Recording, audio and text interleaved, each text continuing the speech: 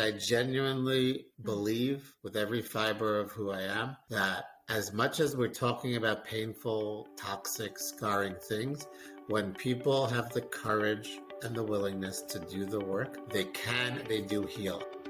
Welcome to Hope to Recharge podcast. Thank you for joining me here again today. Every week we meet here to break the stigma around mental health and to bring you insight and inspiration and lots of practical tips from personal stories or professionals around the world that share how they turn their journey of mental health into healing or to thriving. Together we will break the stigma one story at a time. In mental health, together is always better. Thank you for joining me here today. I'm your host, Matana. Let's get started.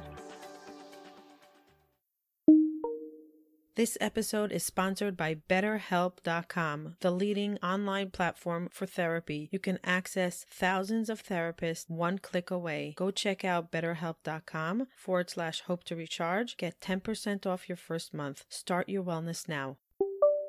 In this episode of the Hope to Recharge podcast, we welcome Mati Salzberg. Mati is an LCSW and has over 20 years of experience as a clinical social worker, currently in his Brooklyn-based private practice. Since graduating in 2001, he has worked extensively in the areas of trauma. His practice focuses primarily on sexual trauma and sex addiction, particularly in the Hasidic community, a community he grew up adjacent to, leading to cultural fluency in its unique practices and belief systems. He has also worked extensively in Jewish education, teaching both adults and children. In this controversial episode, Mati discusses the hushed secrecy surrounding sexual knowledge, sexual abuse, and sexual addiction, which harms children and families in the community. His goal as a sexual addiction therapist, working primarily with Hasidic Jews, is to heal, empower, and make others aware of the challenges that are faced. Due to its extremely private nature, the Hasidic community has an extreme level of secrecy, and the topics are simply not discussed. Although controversial, Mati opens the door to a world rarely seen or heard from, and discusses the victims of sexual assault and abuse from his years of experience in private practice. Mati's goal is to end and break the cycle of shame and abuse for those assaulted by people they trust. And now your host for the Hope to Recharge podcast, Matana.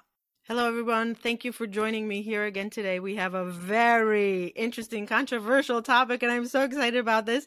I actually reached out to our guest a while ago when I first started, and I said, would you be on our podcast? And he's like, I'll think about it. He was very busy. His practice really became very popular. Unfortunately, for a very sad reason, it became popular, but he's helping tremendous amount of people in the extreme Orthodox world, in the Hasidic world, and we're going to hear more about his work. Mati Salzberg, thank you for joining me here. Thanks so much for having me. I am very excited I was able to find the time to do it. So a lot of your patients actually became our avid followers of our podcast. So thank you for the referrals. And I always say you can see a therapist even 2 hours a week, but what happens to the hundreds of hours in between when you're struggling and you can't get through? So that's what podcasts are for, and YouTube and articles, to get us through the very difficult moments in between sessions. Because I know as a client of many therapists, I would look at that clock and I would say, oh my God, I have only 3 more minutes left, and now I have to wait a week. And sometimes it's right before you crack open something major and you just have to hold on. So those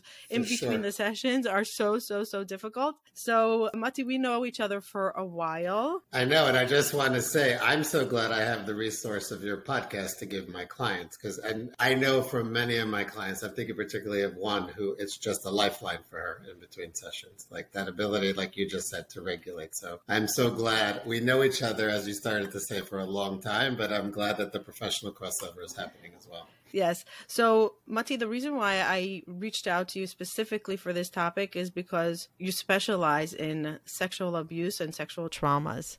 When we met in our house and I said, there's so much going on, you said, Matana, there's not enough time to treat the amount of people that reach out. There's just not enough time. It's a real problem in the Hasidic world, in the extreme Orthodox world. That's the world that you're serving specifically. And it's a whole different way of approaching it. What we spoke about right before we started, I said to Mati, so what are we going to focus on? And he said, secret and shame. And there's so much under the secret and shame. So before we dive in, let's give the audience a little bit of a background about you. So you grew up in America in the ultra-Orthodox world, pretty much, right? Yes. In New York. You have some Hasidic background. Yes, my father's family was Hasidic, yes. Same with my father's family. So there's a little bit of their DNA inside you, right? Well, there's a little bit of DNA, but I think it's important in terms of my client base because I'm culturally fluent with the Hasidic community.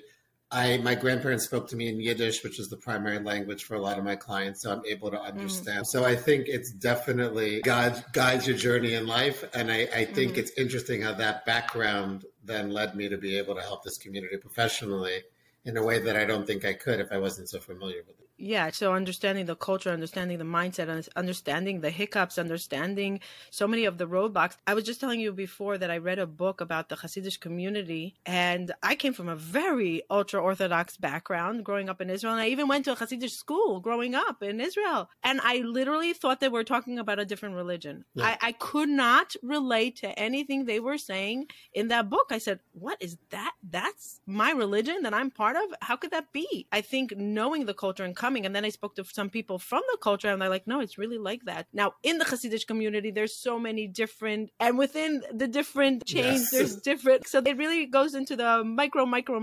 Yes. But to understanding the shame, the taboo, the secrecy, just how they function is so important. 100%. And I think that, like you just said, first of all, it's not a one size fits all community. There's different nuances and I also want to be clear because we're talking about sexual trauma and addiction. There are beautiful aspects about this community as well. I think very. I think especially because of what I do and the aspect of this community I work with, I know for myself, it's very important to me that I remember that there is a bigger picture. There are many beautiful aspects of it. It's a very family-centered community. It can be a very warm and loving community with a lot of wonderful traditions and I'm going to use a word that today has negative connotations, but I think we could all use some of this in our lives. It's a very wholesome community, or it can be. Yeah. With that said, I think it's also a community that is fiercely protective of itself from the outside world. They very much see themselves as apart from the outside world. It's also a community, and this is something I think that I realize as I work more and more with it is really important to understand them. It's a community in America and in Israel that is really steeped and based in one of the worst, if not the worst, historical traumas of all time, the Holocaust. Right. And it's very much a reaction to that. And if you have a community of people who arrived after they were literally horribly slaughtered for who they were, they by definition look at the outside world with a lot of distrust, which actually makes sense given their experience. And I think because of that, it can be a very rigid community, and it can be a community with a lot of fear around information and perception of what people will think of us if information gets out. And so what happens, and this is the dark side of that, is two things. Number one, sex and sexuality, which I think any religious community, honestly, the world at large. Exactly. I want to say it's not even like in general, like we're getting better with it in the last 10 years or 15 years, 20 years. But it's still. Yeah, this is not unique to this community, but it's a community where I think it is a little bit more extreme than others, where notions of sex and sexuality are simply not discussed. For example, I work with clients who, and very often these are large families, who the word pregnant is like, we don't say that word. So a woman, your mother could be having a baby, but no one will tell you what's happening to her body, literally. Again, visually. You can't hide a pregnancy. It just happens. It just happens. But there's no conversation about it. Even when she's about to give birth, there's no conversation about what's going on. Correct. So again, children are smart and intuitive, and after a few times they realize, oh, mommy's stomach gets rounder, and then she goes to the hospital for a few days, and a baby shows up. But there's no discussion about it. And then very often what happens, and I think this is where the secrecy really becomes, in my opinion, toxic, is that if a child, an 8, 9-year-old child will innocently comment, instead of being gently told that's something private in this community, we don't speak about it, they'll be chastised. They'll be said, why are you talking about this? That's private. So you have this scenario where a kid is being innocent and, you have children. They just ask because that's what they do. But then the response is that somehow asking the question was wrong, which turns a secret into shame. Yeah. And I think that, and this continues, and I'm talking about, I've had multiple female clients who no one ever spoke to them about their periods and what that means. And literally more than once, I've heard from people I work with thinking that they were bleeding to death when they got their first period. And then even after that experience, being handed, pads, but no one talking to them about it and what it means. Right. The boys. It also happens in other communities. No, 100%. I'm just saying it's very common in the Hasidic community, Yeah. but it happens in other communities as well. But it's something that they're used to, that no one talks to them about. No one talks about it. I think for the boys, so the Hasidic community is very much steeped in a culture of holiness, and that would include trying to avoid masturbation. But again, I want to be clear, and I think I'm glad you keep pointing this out. We're not here to judge a community. Like I said at the beginning, there are beautiful things about the community. Right. But what I've heard from clients again and again, in terms of the secrecy and the shame, is that when a boy hits 12, 13 in yeshiva, they'll start to have these lectures about telling them that they cannot do the avaira, the sin, right? The sin. But nobody even names the sin. Everyone has a vague idea that it has to do with the way their bodies are changing. And most boys at that point will discover masturbation on their own. But nobody's naming it. They're being repeatedly told it's the worst thing to do in the world. And then which is going to happen inevitably, so a boy's going to get caught doing it, he'll get publicly shamed. He may be thrown out of the school. His parents will also react with anger and shame. But again, it's this dynamic of discovering one's own body, discovering masturbation, sexual pleasure. These are natural things that not only all people do, all mammals do. That's just a part of life, but nobody's naming it. And it creates a culture of secrets and shame. And I think the real tragedy that then happens is that in these communities, when people are sexually violated, when children are molested, obviously that's traumatic inherently. And again, in many communities, when this happens to children, they don't have the words for what's happening to them. They don't understand just the simple physical processes that are taking place. But I think particularly in this community, there's so much shame around it that, first of all, very often, if the victims or survivors speak out, they end up being shamed as if they're doing something sexual and it's wrong. Yeah. Or they're terrified to say something because they know it's about this area that is, like I said, the sin. The sin. And they don't know how to differentiate between what's a violation and what's their own exploration that this community doesn't want them to engage in. And I think what then happens for a lot of my clients come to see me for sexual addiction or compulsion. So very often, just a stereotypical client his wife will catch him doing something he shouldn't have been doing. And she'll say, you need to get into therapy immediately or this marriage is over. Or they themselves, it'll just escalate to a point where they're not functioning, or they're compulsively masturbating or spending thousands of dollars on prostitutes and strip clubs, and they put themselves into therapy. I want to tell one statistic and something that I find so heartbreaking. The statistic is that at this point of the male clients I treat for sexual addiction and compulsion, very often have been molested in their childhood. It's not an anecdote, it's a statistic in a small practice. It's not a scientific study. And my understanding of that and the clinical understanding of that is that there's this cycle of shame and reenactment. And in general, sexual molestation of children is so damaging because it's not what people sometimes stereotypically think it is, where a total stranger grabs a kid, God forbid, in a back alley and holds them down and rapes them. That's the very rare version that does happen, but that's not typically what happens. What typically happens is that someone close to the kid pays them attention, makes them feel special and loved, and then slowly but surely crosses that boundary into sexual violation. But even the sexual violation itself is very often not done in a way that's physically painful. It's confusing because the body naturally reacts. It can feel pleasurable, but it feels like something's off, and it's not familiar. It's not familiar. There's no language to it. There's no awareness. There's not even education about it. It's like, boom. Exactly.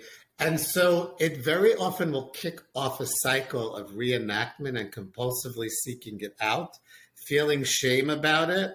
Wow. And then I just did an intake before this session, and I was explaining this to this new client as well, that very often when this pattern develops when kids are young, they do the activity, they feel shame about it, But then the only way they know how to give themselves relief from the shame is to do the activity again.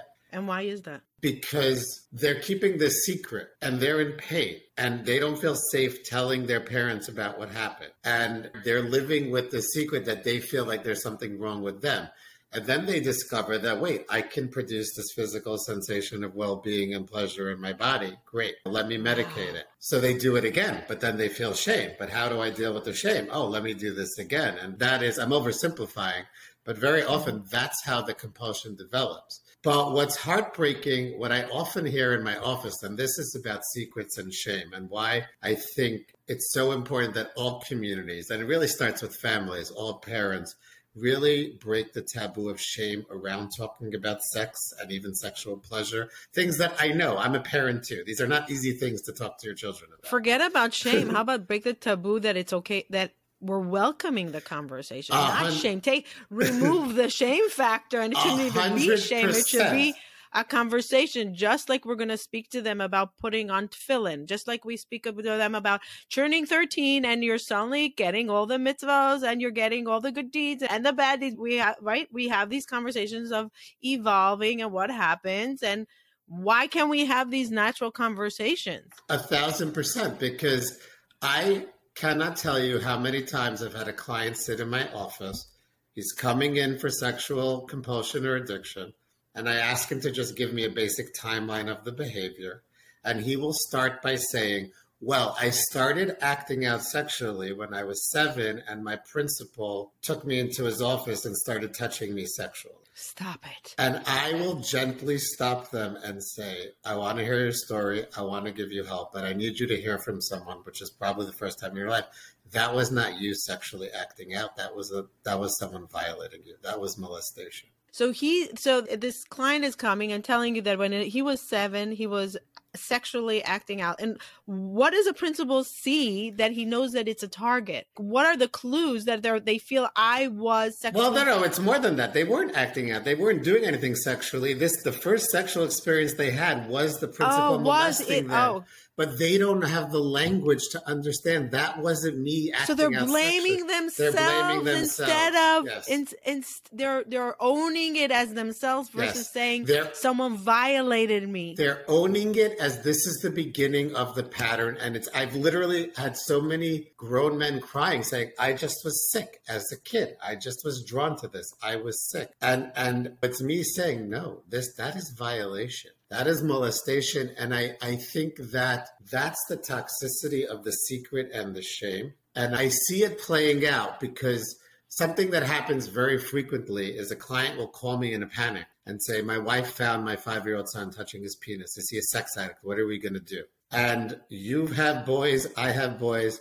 All children play with their genitals. It's normal. And the metaphor I always use for my clients to calm them down is like, can I ask you a question? I'm like, take a deep breath. I want to ask you a totally unrelated question. If you left the house or left the kitchen and left a bag of lollipops on the kitchen table where your kid could reach it, what would they do? Mm-hmm. And the parents say, well, they'll eat the lollipops. Of course they would, right? I said, okay, so you just need to try to think of it this way. Your child has a body that they can touch whenever they want, and they discover if they touch a certain part of the body, it feels good. Of course they're going to do it.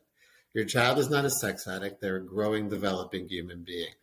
But when you don't have language to talk about these things, and I can't tell you how relieving. Knowledge. They don't have knowledge. They don't even know what to say. Oh my God, they're calling you frantic. Yeah, they're Is he a pedophile? Is he going to be a pedophile? Yeah, exactly. Yeah, right. And I think that I really feel that this cycle of secret keeping and shame kind of perpetuates in generations. We were talking about this before we came on. It becomes generational because the other thing that I see, particularly in this community, but it really happens in all communities, is that there's a dynamic in family therapy, which I think really plays out around this, which is that the person who names the problem becomes the problem. Say that again and explain it. When a family has a secret, and the secret is really the problem. When someone in the family, when a father's molesting his daughters or sons, right? Mm-hmm. And that is, if I'm a clinician or you're just, from my perspective, from your perspective, that's the problem. The problem is that the parent is molesting a child, right? But let's say the family, for whatever reason, ends up in family therapy, and this kid is brave enough to name it. He says out loud, at night, my daddy comes into my bed and touches me. right? Very often in families, that the person who said it out loud will be named the problem, not the actual problem. So instead of dealing with the you can't have a parent molesting a child. What does that mean? Parent needs to get out of the house, get treatment, etc. The kid will be, you're the problem because you named it. You said, if you would have just kept your mouth shut, this family would be okay. If you wouldn't have spoken about it, this family would be okay. And that's a very known dynamic in family therapy. And it's always important for a therapist working with the family to keep saying again and again, it's not the person who said the problem out loud that's the problem. It's the problem that's the problem. But what I see very often with my clients is that even when they come into treatment, even when they're working on themselves at great expense, therapy ain't cheap, great commitment of time. Most of my clients are in therapy once a week. They're going to 12-step meetings for the addiction 3 to 4 times a week. Centers sometimes like inpatient. centers. Their wives are in therapy. Yeah. I have group therapy. They're still shamed. They still have to keep a secret. Now the secret is that they're getting help for the problem. And very often, if they go to their families, their parents, or if the community at large would find out that they're in treatment, they'll be shamed for being in treatment. And I want to just touch upon something you said before. You said if the child wouldn't say, my father is touching me at night, like calling it out, the family would be okay. What does that mean, the family would be okay? What happens to the family? Well, the family is not okay, but if families in the family's mind, as long as nobody's talking about it, we're okay. We look good. To the outside world, we look like a healthy, nice family. So there's no problem here. But what's the danger? Well, the danger is that family. The danger to the family is that one of their children is being molested by a parent, and that is obviously No. I'm saying society. What are they afraid of? What is the family afraid of that they say the family's in danger? Now we're not perfect. The family is afraid of, and particularly in the Hasidic community, if we're talking about it, that if word gets out that this is a family where the father molested a child, that the children won't find matches when it comes time for them to get married. The family will be blacklisted in the community. This is a community that's very much about the community. So what synagogue you belong to, how nice your weddings are, what grand rabbi you follow. And if this family is allowed to deal with the real problem, which is obviously sexual violation of a child, they will pay a price because they're not looking the part anymore. They don't fit the narrative that the community feels it needs to have. And there will be a price that they will pay. And so very often there's more of an emphasis on keeping the secret than the well-being of the people in the family or the community. And the people who say the secret out loud, they become the problem. There's another issue, and I'm curious to know what you think about that let's say the secret becomes knowledge in the family. So the first tier, there's exposure in the family. Mm-hmm. Somebody admitted it, right? Either a child, a wife was caught, whatever. So the first tier, the nest is infected. Mm-hmm. Then somebody in the nest is feeling uncomfortable and is looking for help. So they either go to a therapist, a rabbi, a leader, Dayan. I recently learned that in the Hasidic community, they go to Dayan. Mm-hmm. They don't have the rabbis, they have a Dayan. Mm-hmm. Yeah. And they are the determining factor of what the family is going to do. You ask the Dayan. Mm-hmm. And that's the way we have our mentors, they have their Dayan, and that's the way they function. And often, if it's the ultra-Orthodox community, it's a rabbi, the Haredi community, or the Dayan, or the Rebbe, would say, make sure no one knows about it, and make sure don't tell the police. Right. Make sure to keep it a secret. And it could be a teacher. It could be a principal. It could be a mentor. It could be a rabbi.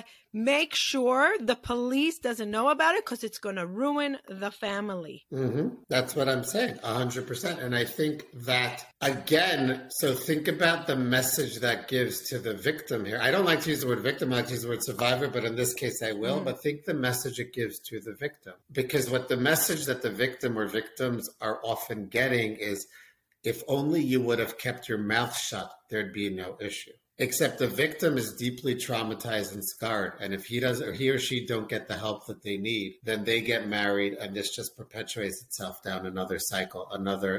And I think that I want to say two things. One kind of negative, unfortunately, building on what you're saying, but one that I do see some positive shifting. The negative cycle is that unfortunately I have multiple clients at this point who were molested in schools as children, who because of the way the community is set up and because of how difficult it is to leave the community without paying a really powerful price, their children are now going to the same schools and the molester is still teaching in that school. Wow. And besides for the systemic issue and the fact that this makes me want to do things that I can't legally do, and I take my professional responsibility very seriously, but I can see in my office what it does from a trauma perspective and how I can do tons of work, but then a client will come in and say, I went to my kid's school and I saw the teacher. And this happened to me. It's so toxic on so many levels. And I have had so many clients who the treatment is layered around the fear about, but I can't tell this person, but I can't tell that person. What is really needed here is the space to work on the real issue, which is the sexual violation and resulting sexual compulsion, instead of worrying about the secrets and the shame and then internalizing the shame, which just drives the compulsion further. What I do want to say, though, is that as a therapist who works with the Hasidic community, I'm in contact with a lot of these dayanim, or for that matter, the rebbes, the grand rabbis themselves. And there definitely is, slowly, certainly not as fast as I think it needs to be or would like, certainly for my clients, but there definitely is more of a willingness to listen to a professional. Which is huge. It can be frustrating. This is where, like we were saying in the beginning, this is where I think my being culturally fluent and just knowing how to interact with this community, just even being able to communicate in Yiddish, because I can be a pretty assertive human being. I will push back a lot. I will be very clear that kind of secret keeping is going to hurt the client. And I can't say I always get what I think is best for the clients, but I think there's more of a willingness to listen. I also have sessions with adult clients will sometimes want to bring family members in, their parents, because in that community, it's a much more close-knit community. So in a secular community, a 35-year-old adult wouldn't really be interacting with their parents like that. But in this community, it's much more family-oriented, which again can be a beautiful thing. But in this case, the parent is going to notice, wait, why aren't you going to shul? Right? And the son can't say, well, because I'm going to a 12-step meeting, where a typical 35-year-old wouldn't need to answer to their father or mother, why didn't you go to synagogue on Shabbat? So it's a more connected community. And a lot of times I've worked with the parents and I see this attitude of, I think that the problem really is that my child opened their mouth. I keep on thinking about, I want to say the tragedy of not telling the police. It's a tragedy. Yeah, no, it's really a tragedy. It's a tragedy for the victim, and usually it doesn't stop by one, right? No. It's a tragedy for the community, for the family. It's just a tragedy for generations, as you said, because the trauma goes to generations, right? And it also needs to be said, it's also illegal. It's right. Exactly. No, but I think that I'm a licensed clinical social worker, which means I'm a mandated reporter. Right. And anyone in education is a mandated reporter. And there's a legal responsibility that's not being kept. And those laws are there to protect children and families.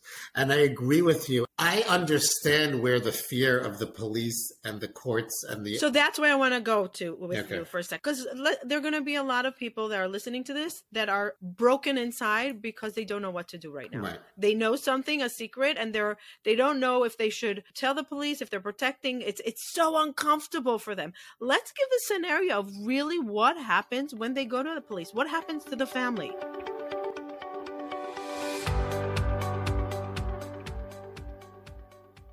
Do you sometimes feel stuck? Do you wish you can be somewhere else? Do you have a vision of where you want to get to, but you just don't know what the first step to take in order to get to that life that you're dreaming of? Many people ask me, what did I do in order to create this wellness that I'm living in? How did I shift from deep depression, from extreme anxiety to a thriving life, to a productive life, to a life full of joy? I put many things into practice, and it's every single day. Many of you know that it's gratitude, a healthy mindset, boundaries, self-love, and one of the most important things that many people don't speak about, forgiveness. Self-forgiveness and forgiveness to others. Essential for healing. If you want to work one-on-one with me in order to move forward towards that dream life that you have a vision of, click the link below in the show notes. It's a custom-made program for you, one-on-one with me. We will develop a concrete program that you can implement in your life so you can create a better well-being. Click the link below. Looking forward to working with you. So that's where I want to go to with you for a sec, because there are going to be a lot of people that are listening to this that are broken inside because they don't know what to do right now. They know something, a secret, and they don't know if they should tell the police, if they're protecting. It's so uncomfortable for them. Let's give the scenario of really what happens when they go to the police. What happens to the family? So I want to take a step back because I'm a trauma therapist first and foremost. I'm a mandated reporter, but I'm a trauma therapist. I think the first thing I want to say as clearly as possible to anyone listening to this grappling with that is that your first responsibility is to heal yourself. And so the first thing I would do is get a therapist by hook or by crook. And by the way, that's not easy either. Right. In the Hasidic community. It's getting a little bit better. It's getting better and easier. There's who to ask and where to get the information, which like 15 years ago was probably impossible. Right. It's still uncomfortable, but there's a way. Yeah. But your first responsibility is to yourself. I'm talking about if this is an adult person who was putting together what happened to them as a child. Get yourself into treatment first and foremost, because the process that will happen when you go to the police or children's services or make a report is unfortunately re-traumatizing. Now this is something I grapple with all the time, because you're going to be questioned. If you're going to the police, you're going to the special victims unit most often, where you will be questioned by a detective. Now, in my experience, detectives who work in the special victims unit are more sensitive. They understand they're dealing with survivors of sexual abuse and trauma, but it can be overwhelming. It can be re-traumatizing. In the Hasidic community, you're very often going to be ostracized by the community for doing this. And I am going to say, as much as it's heartbreaking and infuriating that the community protects people, but if I am speaking directly to the survivor of sexual trauma, your first responsibility is to care for yourself. You don't need to sacrifice yourself further to fix a problem that is not yours, it's the community's. But what if it's not you? So if it's not you, it's complicated, because I want to speak to one other group right now, which is parents. Yeah, that's what I wanted to say. Right, parents. If you're a parent and you find out something happened in your child's school, two things. Number one, believe your child. Get your child the help that they deserve. Take them to a child therapist who specializes in trauma. Mm-hmm. Let the child know. This speaks to what we were talking about before. Do everything you can to give your child the message, I'm so glad you came to me. You can always come to me. You did nothing wrong. You did nothing wrong by what happened. You did nothing wrong by what told me. I applaud you for telling me. I love you. We're going to get you the help you need. And then the second thing you do is raise hell. Call the school. Refuse to send your kid back to the school until they remove this. But what if it's allegations? Is there ever allegations or not? So listen. I'm just saying, can you imagine like somebody just hates a rabbi and saying he touched me, and they're like, there's no evidence. Do we go and look into it? Do we first fire the rabbi and then, or the teacher or the principal or the mentor, and then we go look and we said, oh, oops. I want to say a few things to that. Is it possible that this will happen? Yes. Especially in our world, we hear it all the time. Like they know that it's a treasure. You know what I'm saying? I want to say to you something that in my experience, I actually don't know any time that happened. And I think that the risk of not saying something is greater. And I also think that there needs to be a protocol. If a credible allegation comes forward, you don't need to fire people. Remove whoever this person is from being around children. Suspend them with pay. This is not because I agree with you. We could have a whole other podcast about cancel culture and what the toxic effects of that are.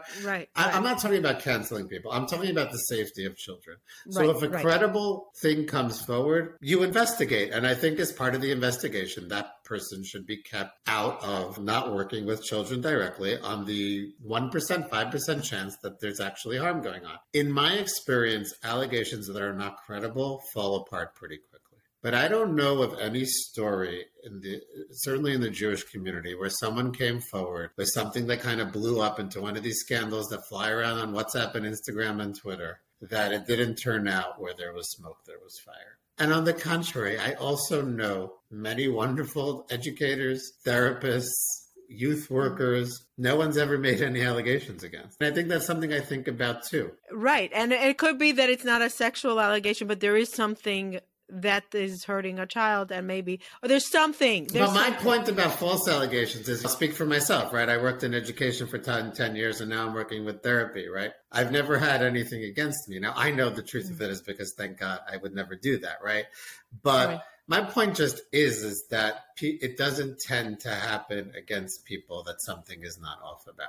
I hear that. And I think a child needs to be believed and taken seriously. And for sure. To circle back to and never right. shame a child for coming to you. Right. So this, I think, is something that we talk about secrets and shame. If you are going to treat the child coming forward or the adult coming forward as you're the problem, why did you say this? What's wrong with you? You are perpetuating the cycle. You are just continuing to create the secrecy and the shame and the lack of information, and it's just going to go down another generation. I tell my clients who are doing incredibly courageous, brave work, and when very often they want to throw their hands up in the air, it's too painful, it's too hard, they're up against too much. And I always say to them, I want you to think about the fact that this work you're doing, it's not just for you. You are shifting the trajectory of your family for generations.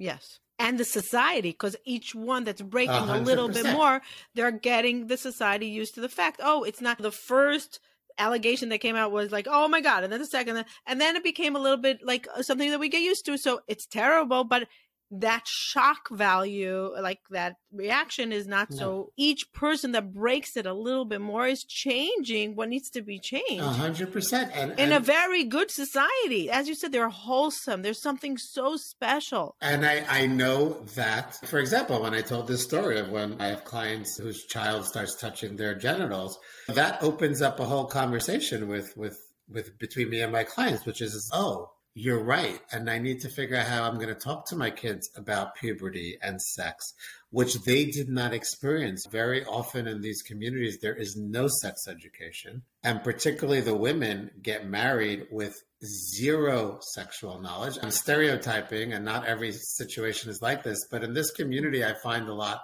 The women are not given the information by parents, teachers, and girls tend to be more obedient, or socialized to be more obedient. Yeah, very socialized, programmed. Yes. Yes, programmed, I think is a better word. Programmed to be more obedient. So they're not going to look outside the community. So they come into... They don't even think that there's anything wrong. They think this is my job. And I don't want to say they, because it's not okay that I'm saying they. I'm saying women, female. And I was also, I was one of those that was very, very naive with the programming until I said, wait, this doesn't make sense. I was much older before I got married. I did my reprogramming and I said, oh my God, this doesn't make sense. Something is just wrong. Now, I had the guts. Many women don't have the guts to even think outside, or they don't even know that they don't know that they don't know. And I'm talking about women getting married without a basic 4th or 5th grade level awareness of their own anatomy or the mechanics of sex. Yes.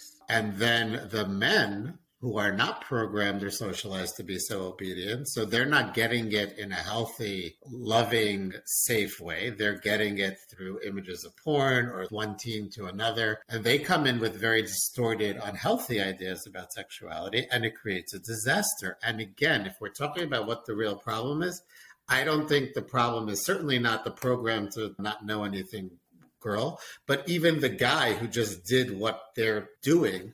I think the problem is a community that hasn't learned to talk about sexual development and sexuality and pleasure, even, as you said before. And again, and I'm always careful with my clients, I'm not here to disrespect your community's values. If you want to talk to your child about masturbation in a framework of we aspire to be holy and try to not do this, that's fine. But say that to your kid. Don't send him into a classroom where someone's going to scream at him about the sin and make him feel like they're going to burn in hell. Exactly. So and there's a lot of demons that come down that are going to burn the family every time they masturbate. And this really is what is told. We're not making it up. No, you're not. No, you're not. That's exactly it. So then sit your child down, talk about the changes in their body, talk about what they're going to find themselves having an urge to do. And one thing I always stress, the urge, the desire, the curiosity is normal. And when I don't even want, it doesn't even need to be healthy. It's developmentally appropriate. If you give me as a clinician a 12-year-old boy who's not interested in sex, that's a problem. Then there's something that needs to be looked at there, why the normal sexual development of an adolescent male is not taking place. How do we really bridge the gap between the sin and the beauty and the must and the responsibility? There's such confusion about it. And where do I come into the place of how I feel about it? Where is it? Right. I completely agree. And I think it starts with stopping to keep secrets. I don't have a simple solution. You just threw a lot of challenges at anyone in these communities. But I do think it starts with being able to talk about it. My kids know what I do for a living. They know their father deals with sex addiction. So I knew they knew. And I remember one of my sons was like, really? We're going to do this? And of course, he was mortified. I said, simply because I want you to know that we can talk about this. Yeah. I'm not here to give you information because I know you know the information. I'm not stupid. Right. But I want to create. And also from early on, Mati, when there's some kids that ask when they're 5, when they're curious kids. So it doesn't mean you have to feed them the information at 5-year-old and say, okay, fine, let me just tell you everything about sexuality and the evil and the bad and the scary and whatever. But meet the child where they're coming. If they're asking at 4 or 5, don't say, oh, we don't talk about it now. You don't have to do it. And don't lie to them. That is a phrase, we don't talk about it, that I want to tell every parent listening now. You want to save yourself thousands of dollars in therapy down the road? Never tell that to your child. Or you're not old enough to understand it. Even that is not as bad. We don't talk about that. Is the seed, is the planting of shame and secrecy. Because a kid who hears that is going to say to him or herself, oh, so this is something I need to keep for myself. And then the next time something happens, they're not going to be, all kids start out unfiltered. All kids are naturally unfiltered. Curious. And then we teach them how to be shamed and whatever, so they stop asking. They stop asking and they stop telling people things. And that's where this cycle starts. But I think what's so toxic and what the point I really want to make today is that don't label people seeking help and growth as a problem. Don't tell people who have the courage to say out loud what happened to them and go to therapy and go to 12-step programs and get help. Don't then turn around and say, okay, you know what? You need to do it quietly. Okay, that's fine. But don't you dare let so-and-so know, because it just perpetuates the cycle over and over again. And it creates so much toxicity and is literally like you're telling someone in one hand, get better, but then you're holding them back in the other hand. It's the very thing that created the issue in the first place that you somehow want to incorporate into the solution. Mati, there's a big, I think it's going to wrap this point up, and I have a lot of more questions that I want to ask. But I want to wrap this up because while we're talking in my mind, I keep on hearing people talking to the episode out loud and saying, but what about Moser? Like, people will do a lot of wrong things behind closed doors or in public or legitimize it. They'll give themselves reasons why it's okay. But when it comes to Moser, and please explain it, you'll explain what it means in the Jewish perspective. It's something they hold so tight. Let's go into that, because I think we need to understand what's this big thing that they're holding very holy, which is keeping them from telling the community, oh, there's a problem. Okay, I think a few things. I think just to define Moser literally means limsor, to give over.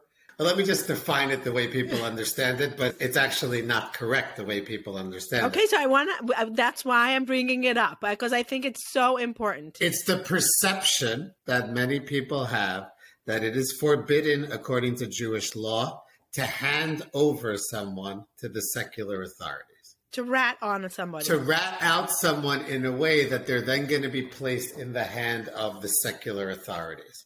Okay. And now there is a source. I just want to be very clear. I'm not a rabbi. We're not a rabbi. We're not rabbis. We're not rabbis. But here's what I do know as a pretty educated professional and Jew. There does exist such a concept in Jewish law. But there are two things that I think people need to know about this and why I very strongly feel. And as far as I know, by the way, any legitimate mainstream Orthodox rabbi will agree with what I'm about to say.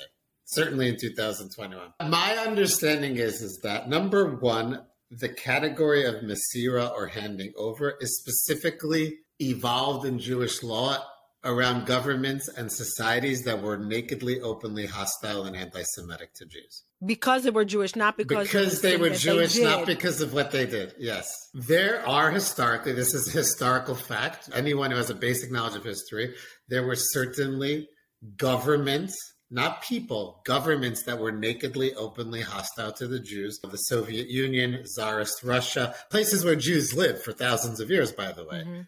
Inquisition era Spain, obviously Nazi Germany, right? And in those communities, if a Jew was handed over to the authorities, there was a genuine risk and fear that they would be treated not for the action they took or didn't take, but they would be treated according to a whole different set of standards that were much harsher based on blatant anti-Semitism. And that is my understanding of the origin of the concept of Moser or Masira, not to give over people to the authorities. With that said, there are many issues and challenges of being Jewish in America, but governmental anti-Semitism is not one of them, right? This is a country where arguably for the first time since the diaspora, where legally Jews are afforded the same protection as everyone else, where if an anti-Semitic event happens, and yes, there is increasing anti-Semitism, I'm not minimizing that, but the reality is anytime there is something, every government official comes out against it.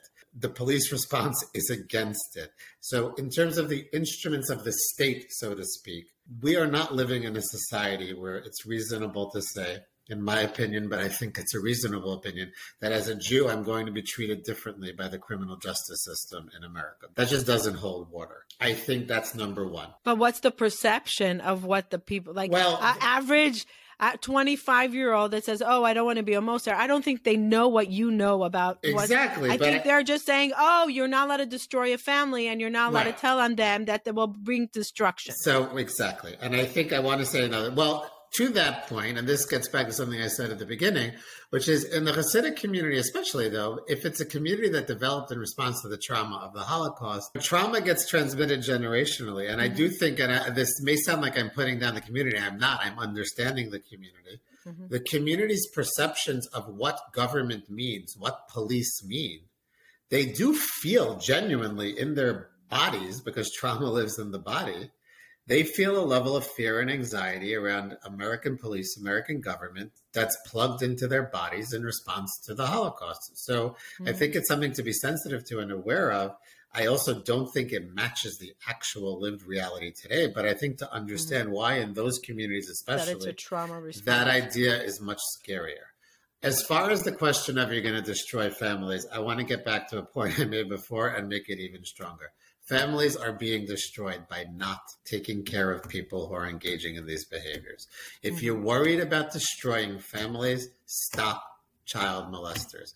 I would love to live in a world where I'm out of business, not a world where I'm turning people away because I don't have enough hours. And you, by not stopping child molesters, by not giving a clear message to anyone offending in the community, that we're actually going to deal with you and put you in the criminal justice system of the country we live in. They are perpetuating generational trauma. That's how you're destroying families. If you give me a choice between, yes, the family of a pedophile is going to be affected and that's not their fault, and I understand that. But if you give me a choice between putting a pedophile who's molested dozens of children behind bars, getting him out of a school, getting him out of a camp, and knowing that that ends there, then I'm thinking of the hundreds, maybe thousands of children who will not be damaged and the families that will not be damaged. And the last point I want to make is that along with this principle of Moser, of not handing over, there's another principle also very prominent in Jewish law called Dina de Malchuta Dina, that the laws of the country you're living in are the laws. Mm-hmm. We are bound, according to Jewish law, by the laws of the society we find ourselves in. And in American law, if somebody knows that there is an offender in a school, legally they are required to report it. Legally, they are required to remove that person from the situation.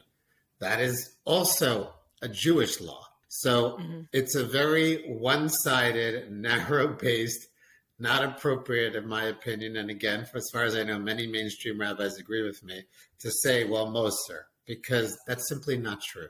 And I will tell you right now. Do you hear it often in your... I hear it. Well, I'm dealing with the survivors, so they are angry and they would want this to happen. But I hear it in terms of knowing that it doesn't happen. But I want to make a point, because very often these institutions will say, we can't report them, Meister, but don't worry, we'll take care of it. We'll fire him. We'll take care of it. And I just want to say... And it happens a lot. And this is... And if I'm emotional and I get angry, it's because of what I see. BS. I'll say it that way. It doesn't happen. They'll paper it over. They'll make promises. You mean they don't take care of it? They don't take care of it. They will tell people that they'll remove the guy from the school. They'll remove him for a year. The story will blow over. The guy will be back in the school. I know of stories, I don't want to give details because of confidentiality, where parents finally said enough and tried to pressure the school into removing it. And the families that were pressuring started to get ostracized. I'm thinking of one story where the families actually pushed back. And in the end, they got the point person out of the school. And I think the principal was fired, but at enormous pain and cost. For what reason? Why are we protecting pedophiles? You want to talk about destroying families? I'm also opposed to destroying families. Pedophiles destroy families. Getting rid of pedophiles, getting rid of molesters from schools it doesn't destroy families, it saves families. I hear you, but I want to give a little bit of empathy here. I agree with you 1,000%, but I also want to give empathy to the families that don't have the tools. 100%. How. They're just stuck and they don't know how, and the fear of I'm going to be kicked out of the community, we're going to lose our jobs, I need to move a different school, I might have to move countries, cities, and this happens. I spoke to a woman that her daughter was molested and she went to the school and she made a rah. She needed to move the community because no one spoke to her. She needed to move. 1,000%. And I'm so glad you brought that up again, because that's the point I said before. If I'm talking to the family dealing with this, your first responsibility is to yourself. I'm talking to the community at large. My rant before. No, 100%. But they're stuck between a rock and a hard place. 100%. And the first thing the more important thing to do is get the help and healing you need. And I would never say to someone whose child was molested or they themselves were molested, I would never say, how could you allow? Absolutely not. You are allowed to 100%. I think this is for leaders, for mentors, for educators. 100%. Take action and invite and say, we are welcoming you to come forward. Just like we welcome our children to talk to us about anything. Tell the school members, come talk to us. 1,000%. And honestly, again, and if I'm talking to the school leaders and the community leaders, follow the damn law. Yeah. I mandated reporting exists, and it's not perfect, and I understand that, and we could have a conversation about the imperfections of it, but it is the law. Follow the law. That's it. But certainly you're so right, and I'm actually really glad you brought it up, because the last thing I would want is a family dealing with this to feel like, oh my gosh, I need to blow up my life when I've already gone through the trauma of the violation. No, you take care of yourself.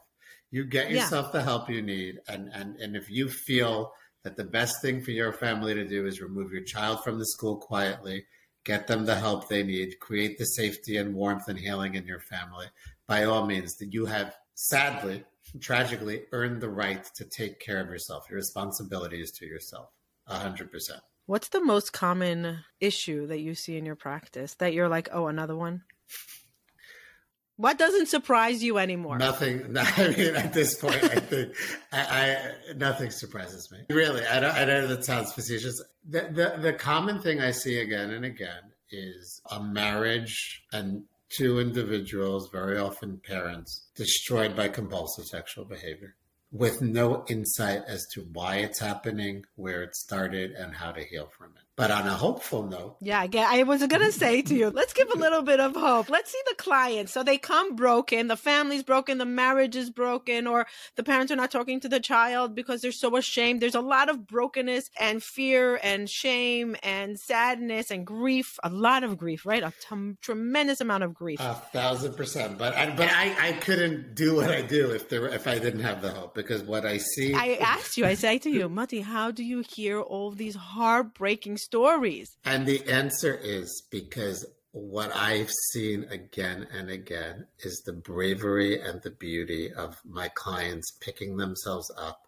growing and healing in ways that they never thought possible, that just tapping into human resilience, human growth, human vulnerability, and completely changing themselves. Completely. I run group therapy, and it cycles on and off, but the group I've had now is running for a pretty long time. And it's 7:30 Wednesday morning. So this means I'm getting up at 5:45 in the morning to drive to work. And they are also. That means they're dedicated to it. They right? are also. Exactly. And here's the thing, though, and here's how I do it, and here's the hope. I sit back sometimes, and I'm doing this a long time, so it would be understandable if I was jaded or a little bit like, okay, I am watching men who came in that had no capacity to talk about their feelings, no capacity to express vulnerably their emotions, certainly not their care for each other. And I am watching, the longer the group goes on, the less I speak, for the simple reason that it's just this vulnerable conversation between men growing into themselves and healing and growing and challenging each other to grow, but with compassion and empathy, confronting each other in a loving way when they're shaming themselves.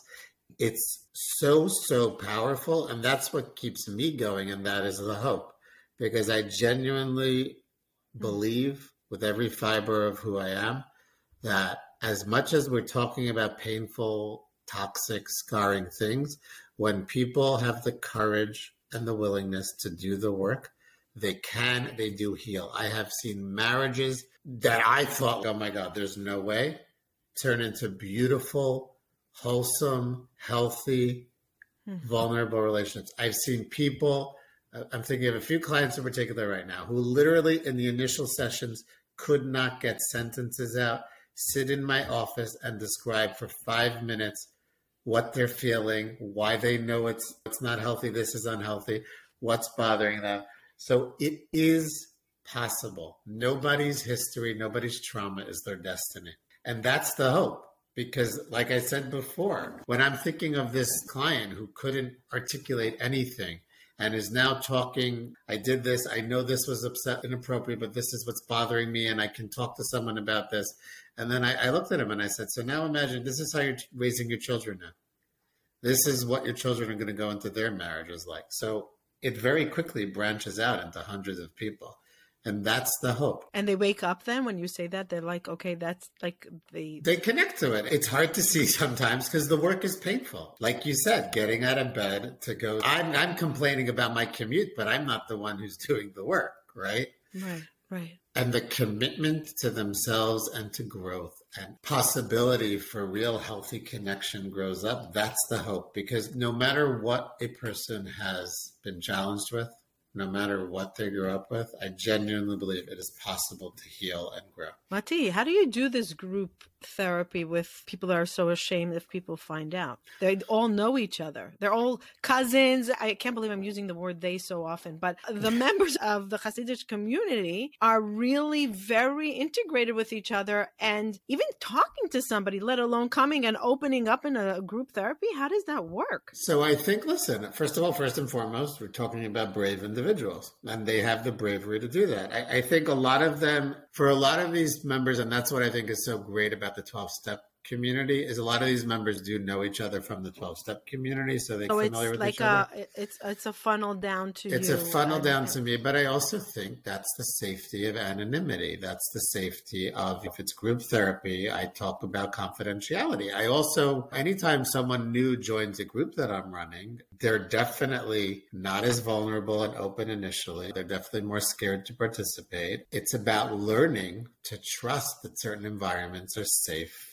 and vulnerable. And one of the things, how many times we'll have group therapy, and then let's say I'll have an individual session with a member, and they'll say, when so-and-so did this in the group, it really bothered me. And at this point, they look at me because they know what's coming, because my response will always be, okay, great, we're going to talk about that in group next week. And so many of these clients are socialized. What do you mean? Well, I'm not going to talk to someone about a problem I have with them. That's not how. Exactly. And that itself can be so healing, because I'll say, well, listen, you're welcome to bring it up, but I'm just letting you know, if you don't bring it up, I will bring it up. And they're okay with that? They don't really have a choice. I think hopefully they trust me that I'm going to do it in a compassionate. If they're coming to you to your group therapy, they're trusting you as a leader that will do the right thing for them. Correct. Listen, and I do everything I can to earn that trust. Yeah. And all of my clients know I have many flaws as a human being, but I also have a freakishly good memory. I will not forget. I will bring it up. Right. I always see that in bringing it up and the fear they have of how it's going to be received, and if instead they're met with vulnerability and compassion, and me doing my job, if something starts to get derailed, to step in, right. That's where the healing comes. Okay, now I have a very controversial question that I'm going to be asking Mati, but because it's so controversial and I don't feel comfortable sharing it on an open episode, if you want to hear our next few minutes of our conversation, when I'm going to be asking Mati about things that I've been pondering on for a while, you can find the bonus episode. It's a few minutes for the price of a cup of coffee, and you can grab your own cup of coffee and join us. You can go to hopetorecharge.com/premium.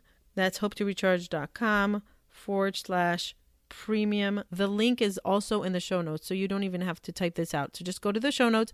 You'll have a link. It says premium content, the extra conversation, the controversial part of my conversation with Mati. Please come and join us. I just don't feel comfortable sharing this topic on a public episode, and it might be even triggering to some. If you're brave and if you're curious and if you want to know more, join us there. And if not, thank you for joining us. I hope this episode helped you. I hope that we inspired you to think bigger and in a healthier way. And I really hope that it gave comfort to those that are seeking comfort and clarity. Thank you, Mati, for joining me here. Thank you for being a part of this community. Thank you for sharing your wisdom, your hard work, and thank you for devoting your life to helping communities that need help with awareness and healing from these terrible traumas. Thank you. Where can people reach out to you? So my website is mordechaisalzberg.com. Link in show notes. That would be the best place to reach out to me. And can someone go to group therapy if they're not your client? Typically they can, but it's also, I would definitely want to know that they are in therapy and would want to speak to their therapist. But I would need a sense of the clinical picture, but it's not a requirement per se that they're seeing me clinically. Do you work only with males? No, I see women as well and couple. But the women that are married to the sex addicts, or women that, is it just them surviving the relationship? The majority of women I work with are the spouses of, but I have worked with and I do work with a few female sex addicts themselves. Or victims. And yes, I've worked with a number of survivors of sexual abuse who are women, yes. Wow. And they're usually married with children, and it's just coming out later. I mean, that's typically my client, but it's funny. I'm just thinking now, and I never thought of it this way. The women that I've worked with who are survivors of sexual assault, actually, a lot of them had the bravery before to get off that trajectory of getting married. And like a lot of them. Oh, really? Yeah, which is actually a really interesting point that in my... Because I think 10, 15 years ago, it wouldn't happen. No, I know, but it's interesting. It just shows the shift that's happening in the world. Yeah, but in my practice, way more of the women I work with had the courage to step off that train than the men. Before they got married. To say, you know what, I don't feel healthy to get married the way I am with my history. I want to make sure that I heal before I choose the right partner for life. Yeah. Fascinating. That's an interesting, I never even paid attention to that. Thank you, everyone, for joining us. If you know anyone that might benefit from this episode, and I'm sure everybody knows someone, forward it. You might save a life. You might save a family. You might save generations. Thank you for joining, Mati. Thank you What a so much, fascinating Martina. conversation. Yes. We will do more. Okay, looking forward. Always fascinating to talk to you, and keep doing what you're doing, because awareness and being open to talking about it is where so much of the healing comes. Thank you. Bye till next time. All right, take care. Thank you for listening till the end. We highly appreciate all of our listeners. In Mental Health Together is Better, you being here means a tremendous amount to us. If you enjoyed this episode and you would like some extra boost of information and inspiration that is not on the podcast, you can go to our website, hopetorecharge.com. There's some premium content that for the cost of a cup of coffee, you can download some amazing information that will help you, a tool that will guide you through life. So don't skip a beat. Don't hesitate. Go to hopetorecharge.com and see what other offerings we have there for your mental health well-being. Thank you for joining us. And remember, if you enjoyed this and you want to say thank you, the best way of gratitude will be by you leaving a review or a comment or sharing this with a loved one. There is no greater form of gratitude for us. Thank you. Bye till next time.